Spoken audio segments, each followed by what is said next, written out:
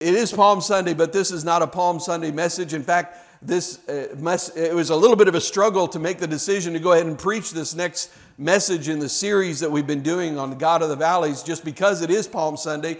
And don't want you to think I'm just ignoring Palm Sunday. We've talked about Palm Sunday, but I just feel like God has a word for somebody in this place. There's something that He wants to say to us.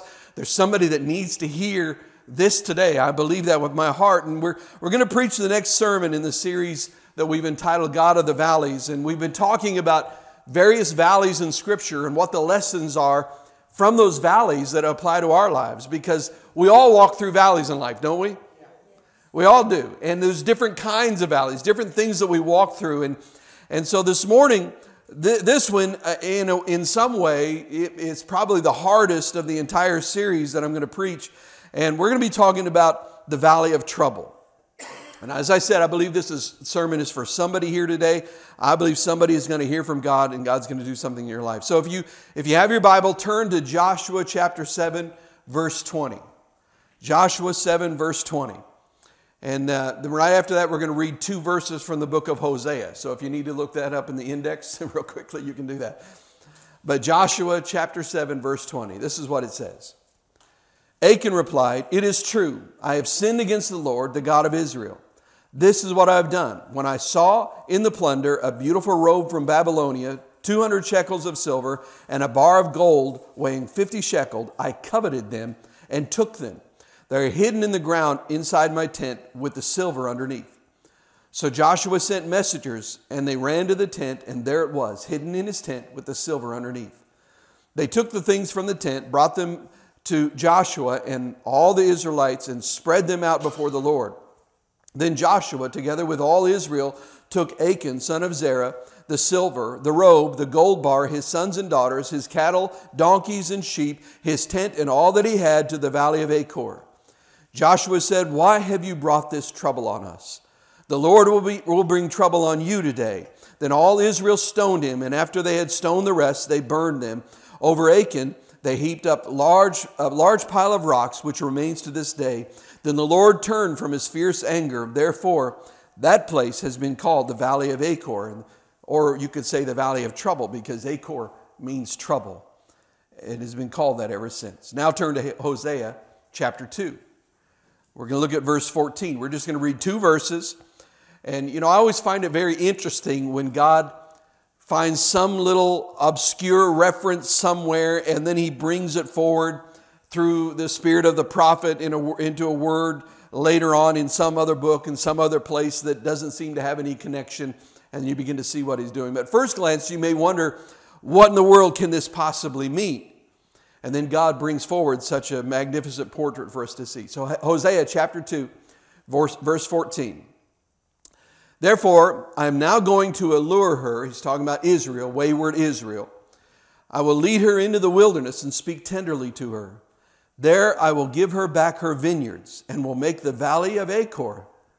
What? Hasn't that sound familiar? "The valley I will give her back her vineyards and will make the valley of Achor a door of hope. There she will respond as in the days of her youth and as in the day she came up out of Egypt." Now, just look at the middle of that verse before we pray. I will make the valley of Achor a door of hope. What does Achor mean? We're getting a little bit of a ring up here, Chuck. I will make the valley of trouble a door of hope. That's powerful. Let's pray.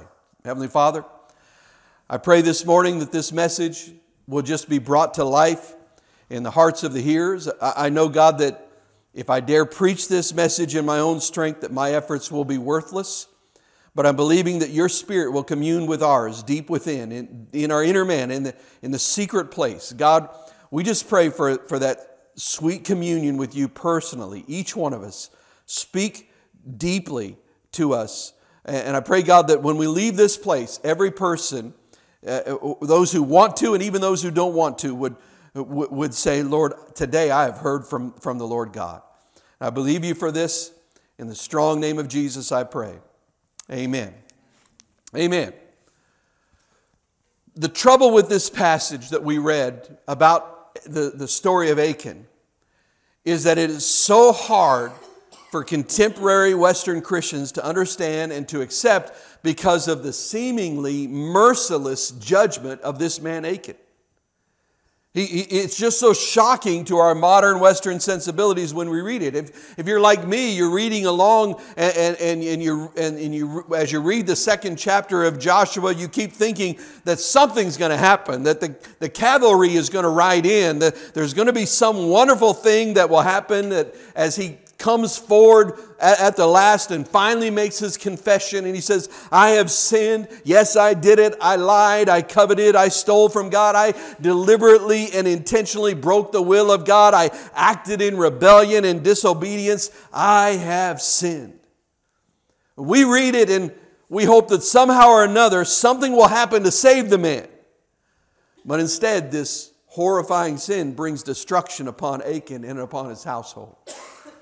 The truth is evident in the lives of those who live in rebellion against God. And this is the truth. Sin brings trouble. And it brings trouble now. I heard a pastor tell a story of a time early in his ministry when an elderly pastor came to preach at his church. And looking back later on, he realized that this elderly pastor was probably only in his 50s. But at the time, when you're young, 50 seems like you're just decrepit. And how could he even stand on his own, right? And he remembers that in one of this elderly pastor's sermons, this pastor said, I believe that we suffer for every sin we commit. And the young pastor went to him afterwards and he said, brother, I don't believe that. I don't believe that we suffer for every sin that we commit. What about grace? Well, doesn't grace forgive us? And the older pastor said, grace forgives us, but we suffer. He said, there is suffering for every sin we commit. And the young pastor said, I don't believe that. I just don't believe that. And the older pastor said, sure you don't. You're only 28. At 28, nobody believes that. But when you're my age, you'll believe it. He said, sin not only has a payday someday, but we suffer in this life. Sin brings trouble. Sin creates suffering. Now, I don't know, of course, all that God is trying to say to us through the story of Achan and the valley of Achor, which, by the way, Achor is a derivative of his name. It would mean like troubler, one who brings trouble upon us. I don't know all that God is trying to say to us in this story recorded in the book of Joshua, but it seems to me that it is obvious that maybe the most important thing that he is saying is that if we live in the domination of rebellion and sin against God, we inherit trouble for ourselves and we bring trouble upon those who are around us. The worst thing is not just that we receive trouble in ourselves, but I think the worst thing is that we bring trouble on the people around us. Because here's what is true, and if you've ever been around somebody who has lived in sin, you'll know this is true. Nobody sins in a vacuum. Nobody sins and it only affects them. Their sin affects other people. Your sin affects other people around you. When you sin, everybody suffers in one way or another. Romans chapter 1 tells us that when sinful humanity insists on pursuing the sin that they want so badly and they replace God with idols of its own making, then God gives them over to their sin and they receive in themselves the penalty for their own sin.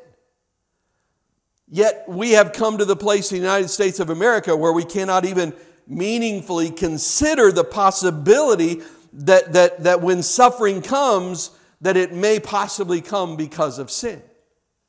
That's considered high-handed, arrogant, and judgmental. And we have in our nation, and tell me if this isn't true, we have made a god of our own inclination toward tolerance.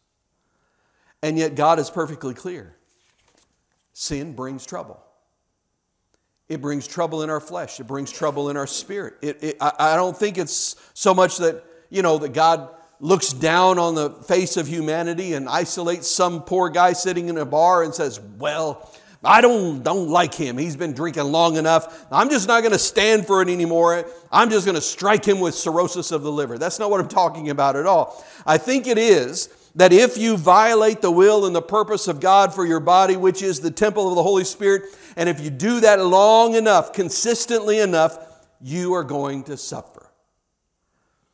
And that suffering is not exclusive to us. Our sin causes the people around us to suffer as well. Think about it. What about the drunkard's children? What about his wife? What about his mother? What about his father? What about the poor, innocent family that leaves a worship service at a church and they get in their car and they're happily driving down the road singing praise choruses as they go, and some drunk veers across the center line and brings untold misery and destruction into their lives? You see, every time a person sins, somebody suffers. There's a price to be paid for sin, and it's a terrible price. Achan learned that. Achan's sin troubled everyone around him. It troubled the nation. It troubled the people. It brought defeat at the city of Ai. This is what we didn't read leading up to this story, was the reason they discovered that there was sin in the camp was because they had gone into battle against this small little city of Ai that they should have been able to defeat easily, and they lost the battle. And it was all because God's hand of blessing had been lifted from the nation because of Achan's hidden sin. So it brought trouble to the nation. It troubled the people. It brought defeat at the city of Ai. The nation of Israel lost 36,000 people. 36,000 soldiers died because of one man's sin. He brought destruction on his own household, who, by the way, if you wonder about their punishment included in this, they knew of his sin and they decided to help him cover it up. He didn't just bury it. It wasn't like a 10-room mansion tent where nobody in the family knew what was going on. Everybody in the family knew what was buried there.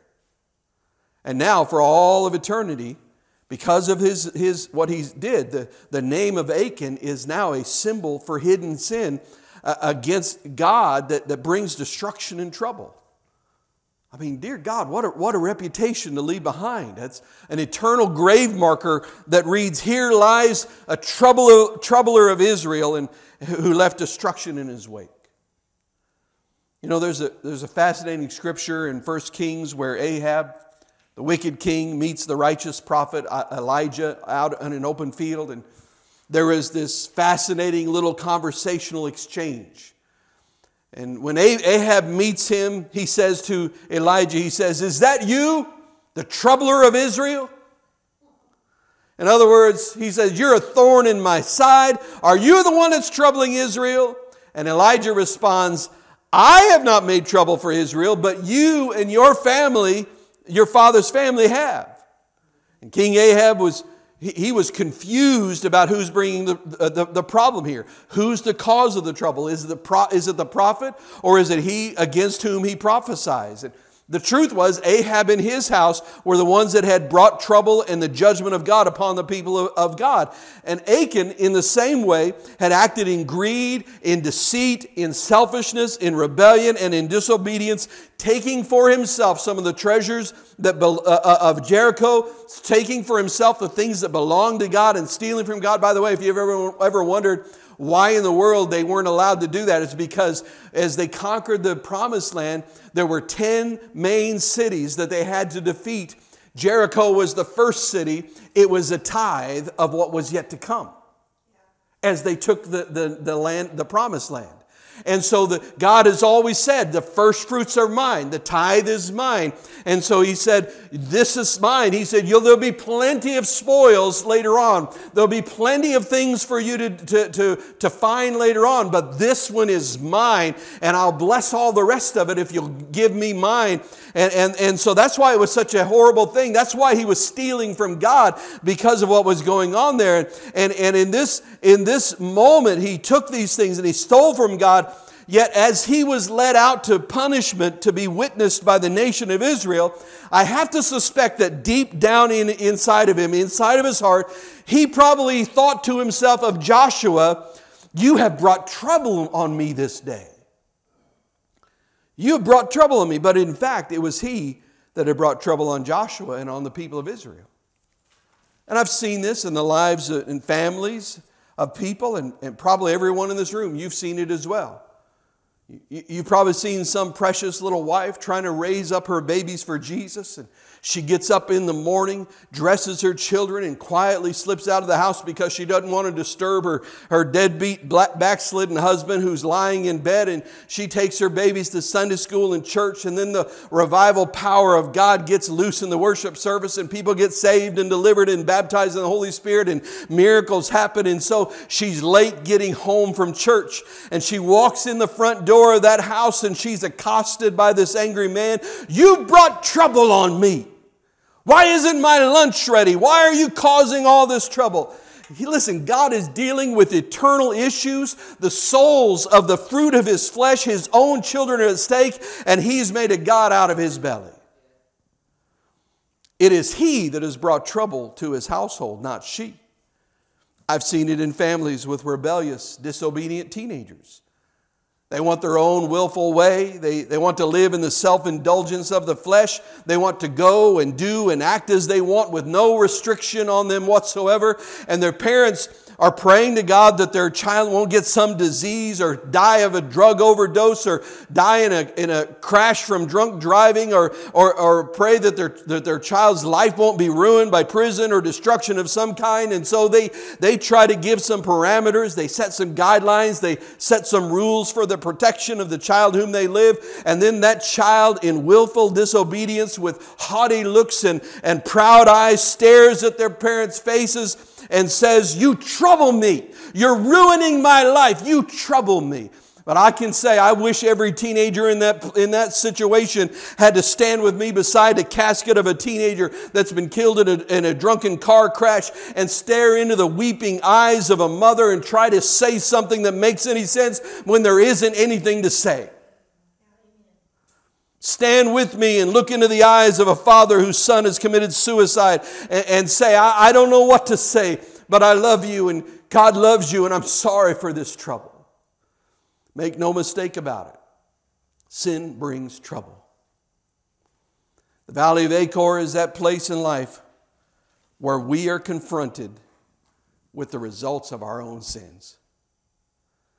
Now, in that moment, it's important that we make a distinction in two categories. One is that we must be able to discern the prophetic interpretation of that event, discern that from the axe grinding on a private agenda.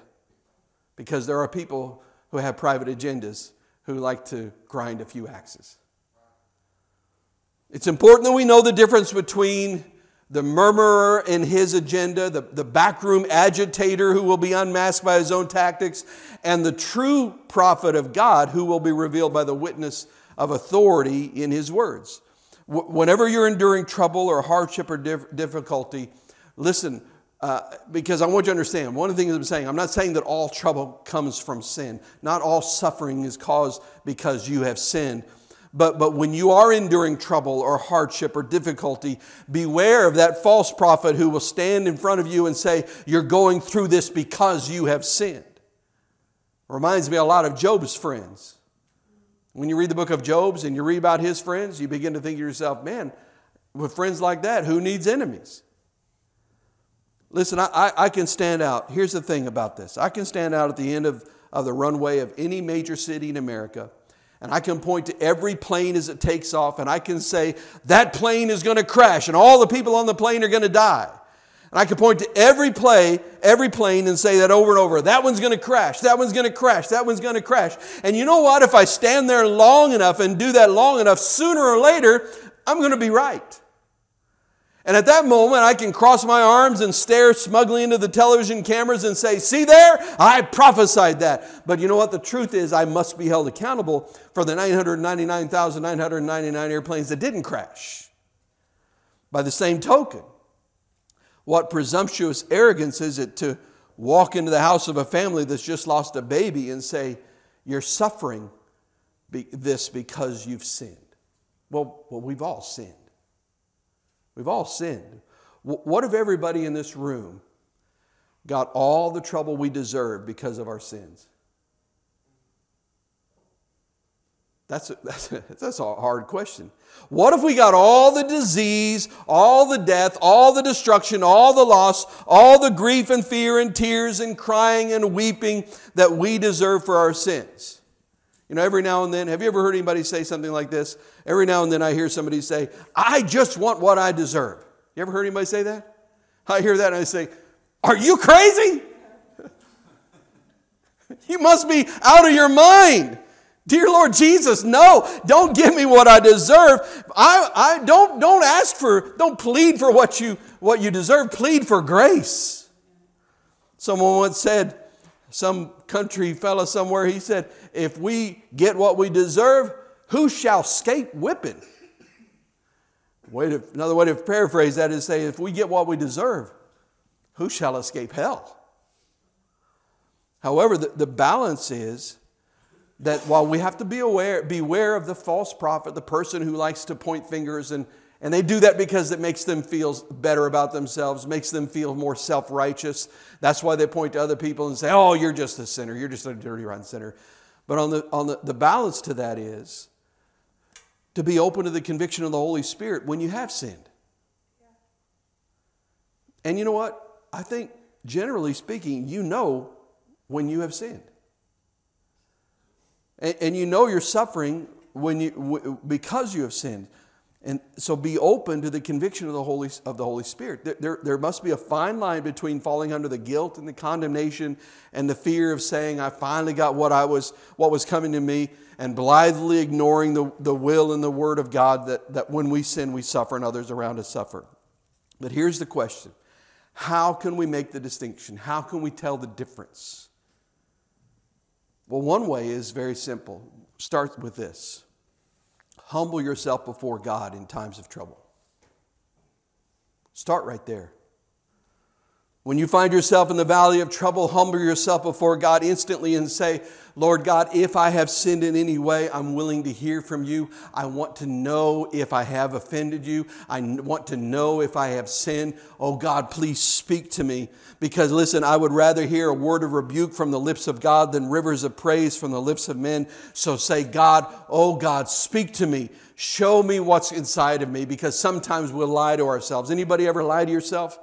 You're the best person at deceiving yourself that there is in this world. Pray like David prayed when he said in Psalm 139, search me, God, and know my heart. Test me and know my anxious thoughts. See if there is any offensive way in me and lead me in the way everlasting. Lord, see if there's any sin hidden in my heart. See if there's any sin hidden underneath my tent. If there's gold or silver hidden beneath my tent, oh God, reveal it to me. If I've acted covetously, if I've loved worldly things more than you, if I've been greedy, if I've been deceitful in any way, then God, speak to me.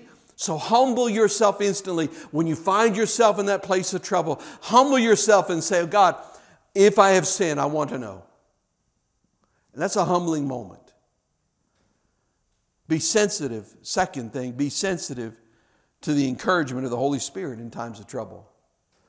When God says to us, you know, He says, I'm going to lead you through this. You ever had that moment where God spoke to you in the valley of trouble and He said, I'm going to get you through this. This is not the just deserts of your sin, but I'm going to guide you through these waters and you'll not be overwhelmed. I'm going to take you through the fire, but you're not going to be burned. But you know what? I think truth, and I said this earlier, the truth is that we usually know when our suffering has been brought on by our own sinfulness.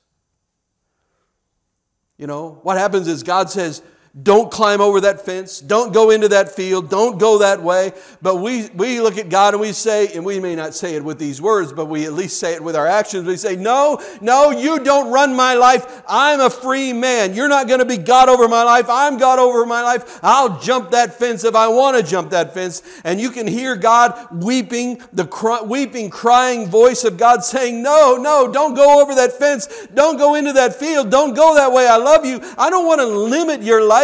And we say, well, if you don't want to limit my life, then let me go into that field. Let me do whatever I want to do. And finally, in rebellion, we leap that fence and we run into the field and we blow ourselves up on the landmines in that place.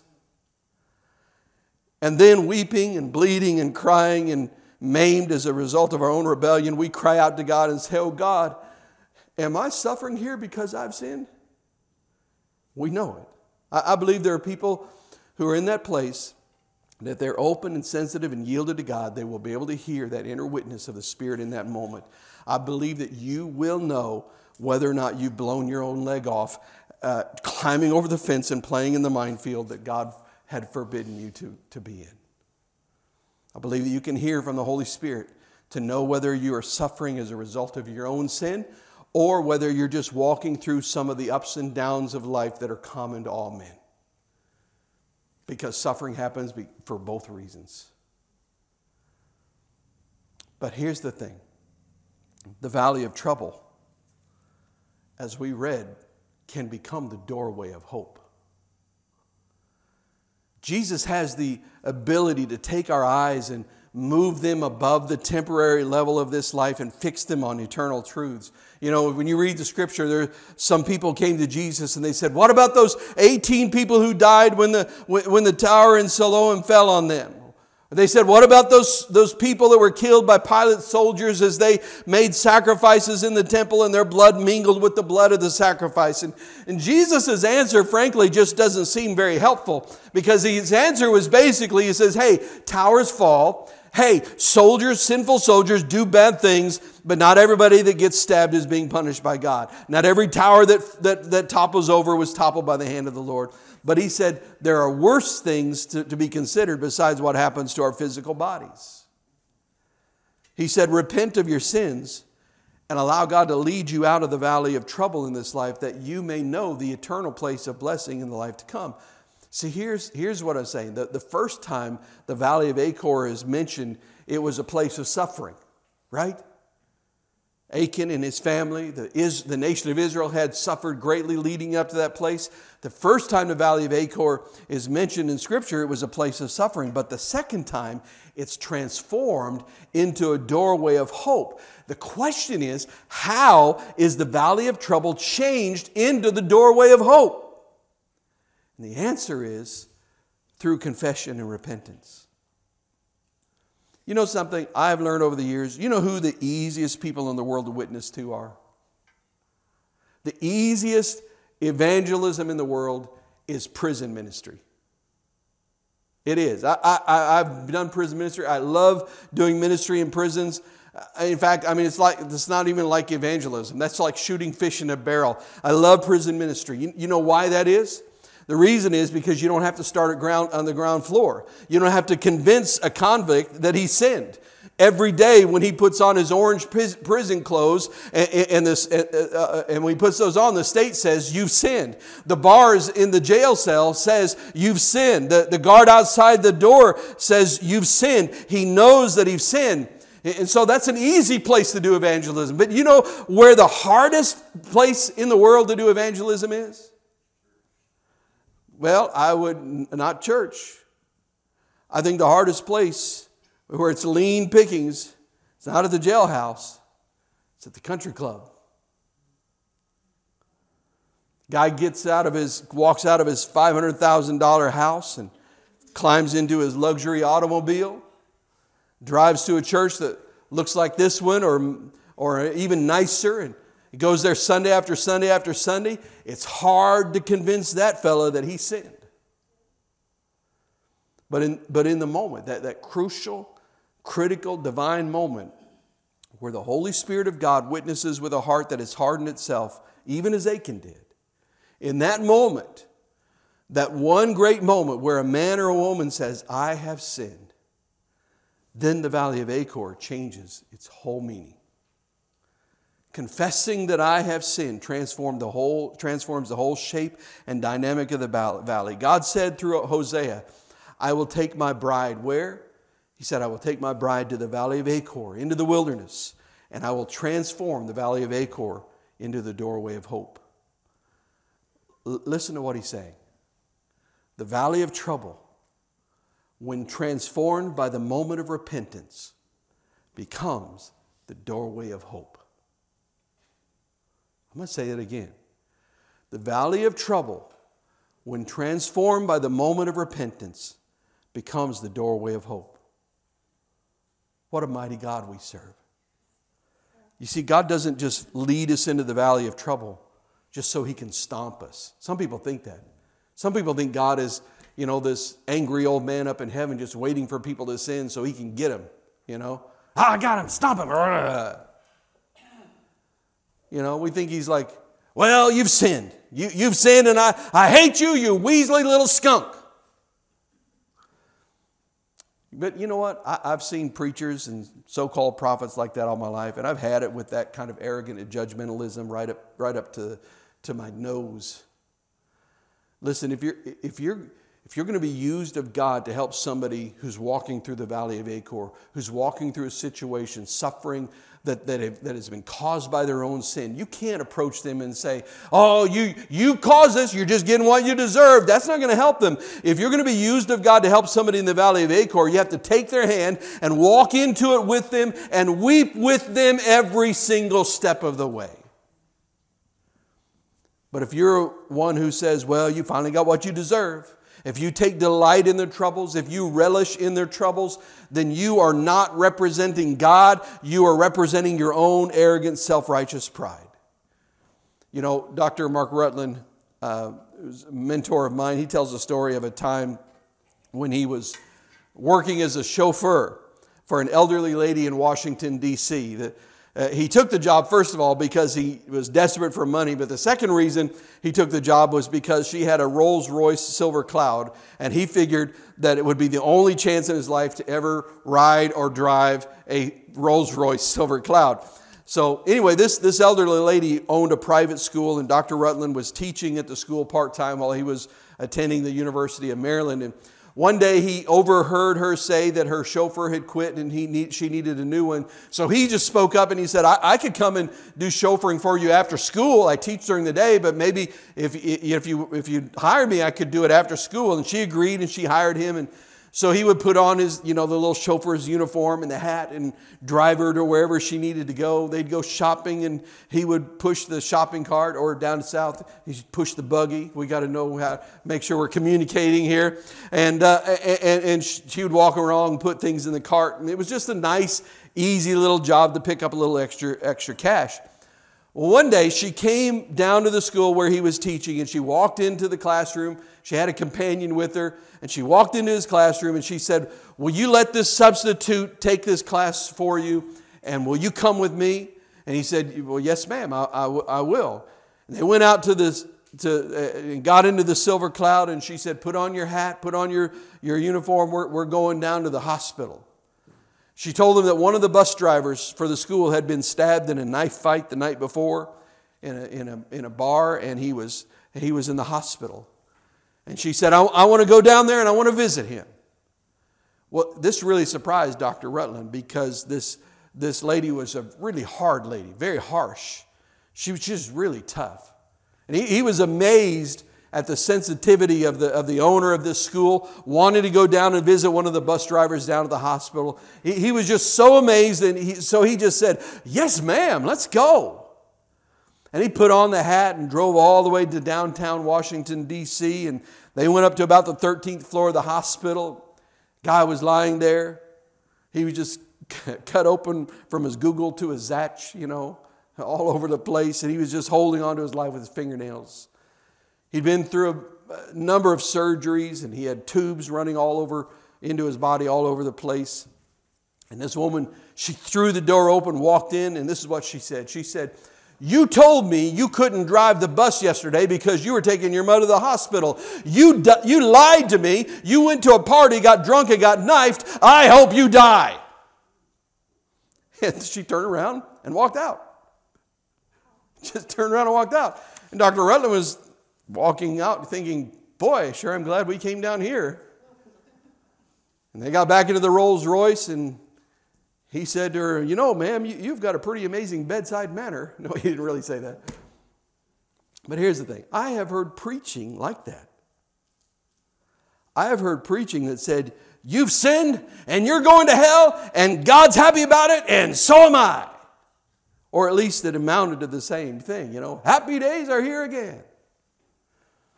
What I'm here to tell you is that is not the mind and the character of God. That's not what God is like at all.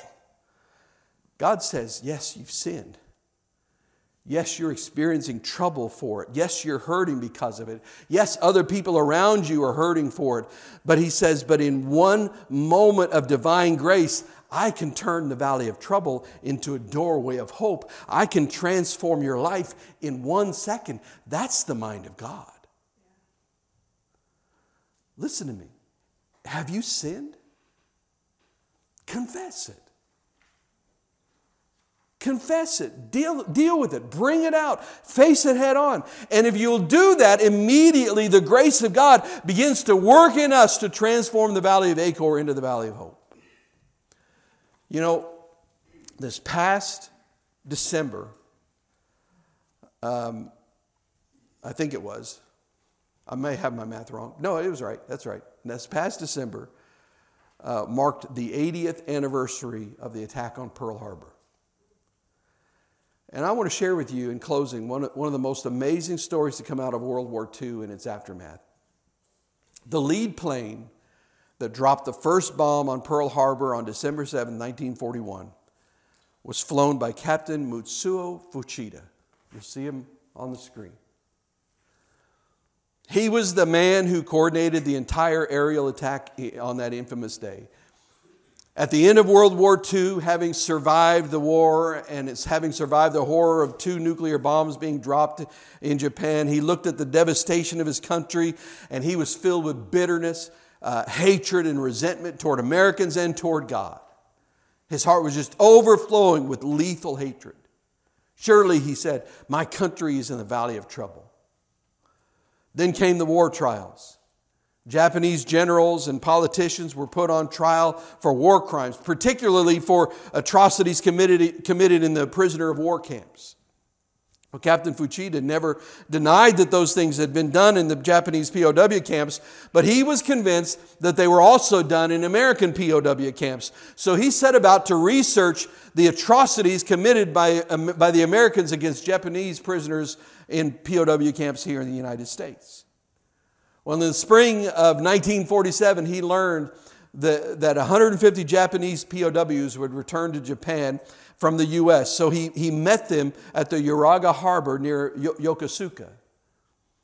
One of the men who returned was actually a friend of his named Kazuo Kanagasaki. I say that 10 times fast. And this man had been rescued from the ocean and was taken to the U.S. as a POW. And Captain Fuchida asked him how he was treated in the camp. And he told Fuchida about a young teenage girl named Peggy Caldwell who would come to the camp week after week after week after week, administering grace and caring for their needs and praying with them and bringing packages to them. Well, Peggy Caldwell had every right to hate the Japanese. Peggy had grown up in Japan where her parents they served as missionary teachers in a middle school there. In 1939, it became clear that the country was unstable, so for their safety, the family was relocated to the Philippines. Peggy completed her high school in Manila in 1940 and returned to the United States to go to college. And her younger brother and sister came along with her as her parents, Jim and Charma, wanted to keep all the children safe from the deteriorating political situation in Asia. Well, Manila was captured by the Japanese troops on January 2nd, 1942. Jim and Charma fled inland with the rest of the missionary team to a remote mountain hideout that they just called Hopevale. On December 9th, 1943, Japanese soldiers captured Hopevale and sentenced the missionaries to death because they had a radio. The next day, the missionaries asked for time to pray together and read their Bibles. And then, still singing hymns, they were escorted up the mountain and beheaded, and their bodies were thrown into a hut and burned. In spite of that, Peggy went to this POW camp in Colorado and ministered to the POWs with tireless energy and grace. She'd say, if you're uncomfortable or need anything, let me know. I'll do anything I can to help you. Well, after several weeks of this, finally, some of the prisoners, Japanese prisoners, couldn't stand it anymore, and they said, "Why are you so kind to us?" And every time she was asked that question, she always answered the same way. She said, the Japanese army killed my parents, but the Holy Spirit has washed away all my hatred and has replaced it with love. Peggy said, the sin of your people and the sin of your government has brought trouble upon me and my family. She said, my hatred for the Japanese burned white hot until God turned the valley of my trouble into a doorway of hope. She said, now I'm here to offer you hope. Well, soldier after soldier after soldier after soldier told Captain Fuchida about this young woman ministering to the needs of the soldiers that represented the government that had executed her missionary parents.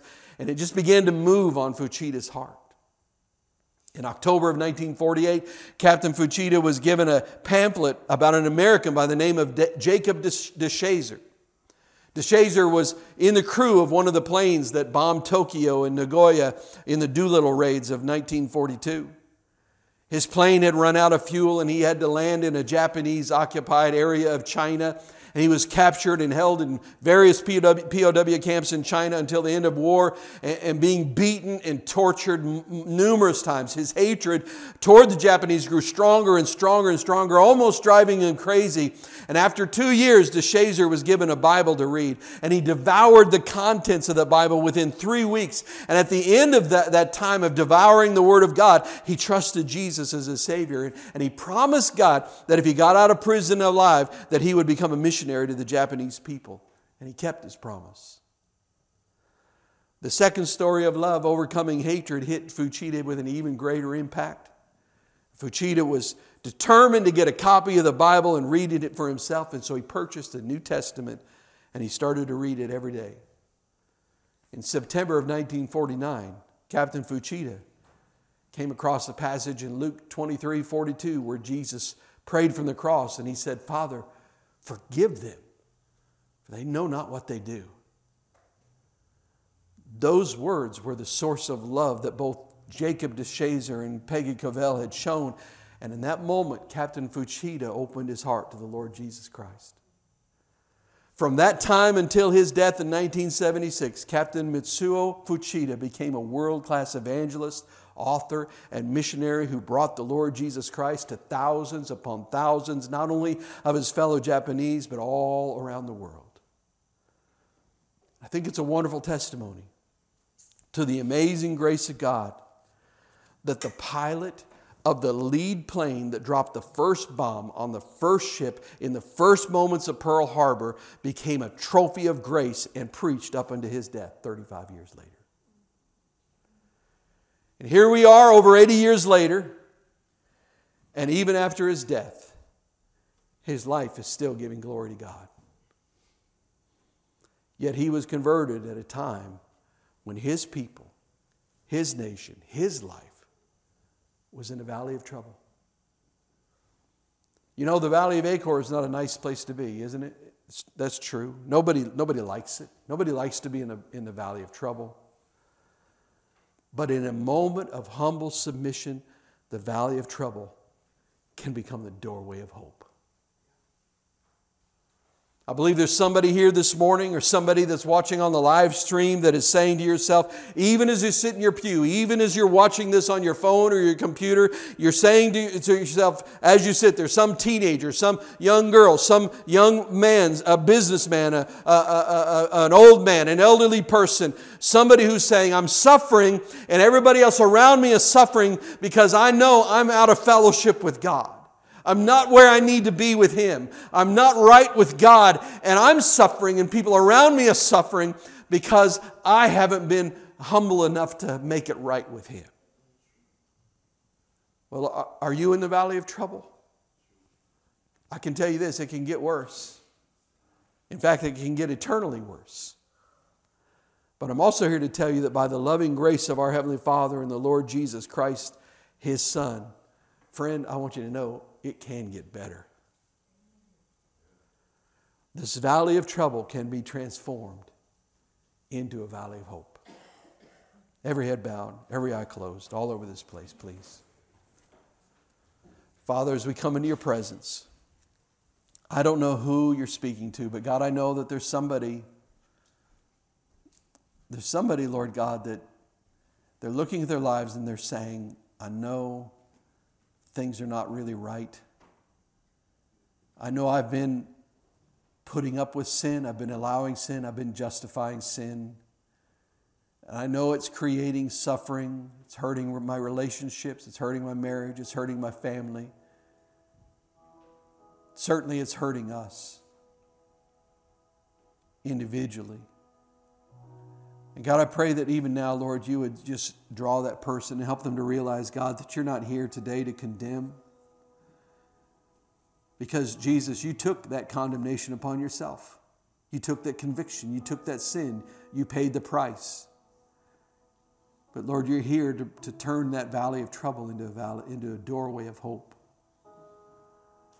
And, Father, I pray if there's anybody here that would look inside and they would be honest and humble enough to say things are not right with God, that today, Lord, would be the day they make it right. Today, Lord God, as they humble themselves before you and they repent before you, that you would turn that valley of trouble into a doorway of hope. With heads bowed and eyes closed, and there's nobody looking around, this is very personal. If you're here and you'd say, Pastor Dave, I want you to pray for me. I just know that there's something in my heart, something that's not right. And I want to humble myself before my God. Listen, I'm not going to embarrass you. That's not the goal of this. The goal is for you to turn to Him. And if that's you and say, Pastor, I want you to pray for me today. As I repent before God, as I humble myself, I want to make sure that everything is right with God. If that's you, just slip your hand up right where you are, would you? Yes, yes, several hands. Anybody else? Yes. Maybe you're watching on the live stream. Just type in the comments, just say, pray for me. We'll pray for you. Is there anybody else? All right, you can put your hand down. Here's the other thing. As I said, and this message was not geared toward this, but there are times of when we walk through the valley of trouble and suffering. It's not because of our sin, but it's just because the world is broken. And this morning, if you'd say, Pastor, I want you just to pray for me. I'm walking through the valley of trouble right now. And I feel like my heart is right with God, but I'm just really hurting. And I need somebody to pray for me today. If that's you, would you slip your hand up? Yes. Yeah, several hands. Several hands.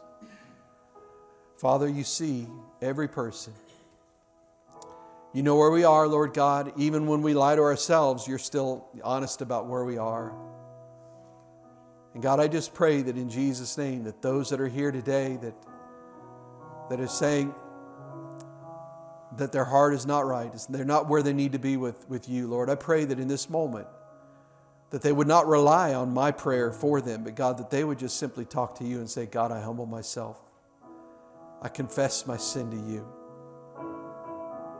And Lord God, that you would, in this very moment, in this very instant, turn their valley of trouble into a doorway of hope.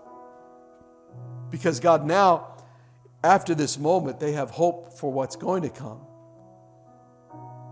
And God, you see every other person in this room, those that raised their hand and said, man, Lord, I'm just really hurting. Walking through this valley of trouble. Feel like things are right with God. I've prayed. I've humbled myself before Him, but I'm just still hurting. I'm still suffering. God, I pray that you would speak to them and you would just give them the assurance and say, I'm with you. I'm going to see you through this. You may walk through the fire, but you're not going to be burned. You may walk through the flood, but you will not be drowned. You won't be overcome. Just trust in me. Rest in me. Rely on me. And God, I pray that in this moment, in those hearts, that the peace of God would just flood their lives. That they would just have a calmness, a calm assurance that God, that you are in control. Lord, I pray that today, Lord God, that as we leave this place, that we be aware that there are people all around us walking through the valley of trouble. And there are many, many people that we know that are suffering because of suffering as a result of their own sin, their own actions. God, I pray you'd help us to be people of compassion, that we won't be one of those that points our finger and says, you're just getting what you deserve. But God, that we would take them by the hand and walk through that valley with them. We would weep with them every step of the way, and we would remind them that there is hope and forgiveness in Christ. Lord, I pray that as we go from this place, I ask, Lord God, that you would keep your hand upon us, that you would anoint us. We pray even now, Lord God, for this next weekend, for the egg hunt, for all of the Easter activities. Lord, none of that is worth anything without you. So God, we put it in your hands, and we pray, God, to ask you to glorify your name through all of it. And I pray that as we leave this place, God, that we would be tools in your hands, that we would be trophies of grace, just like this Japanese pilot was, that we would be a walking, living billboard of what the grace of God can do in the lives of people who come before you and humbly repent before you. And God, I pray that you would help us. Help us to make a difference in this world. And we pray all of this in the strong name of Jesus. Amen.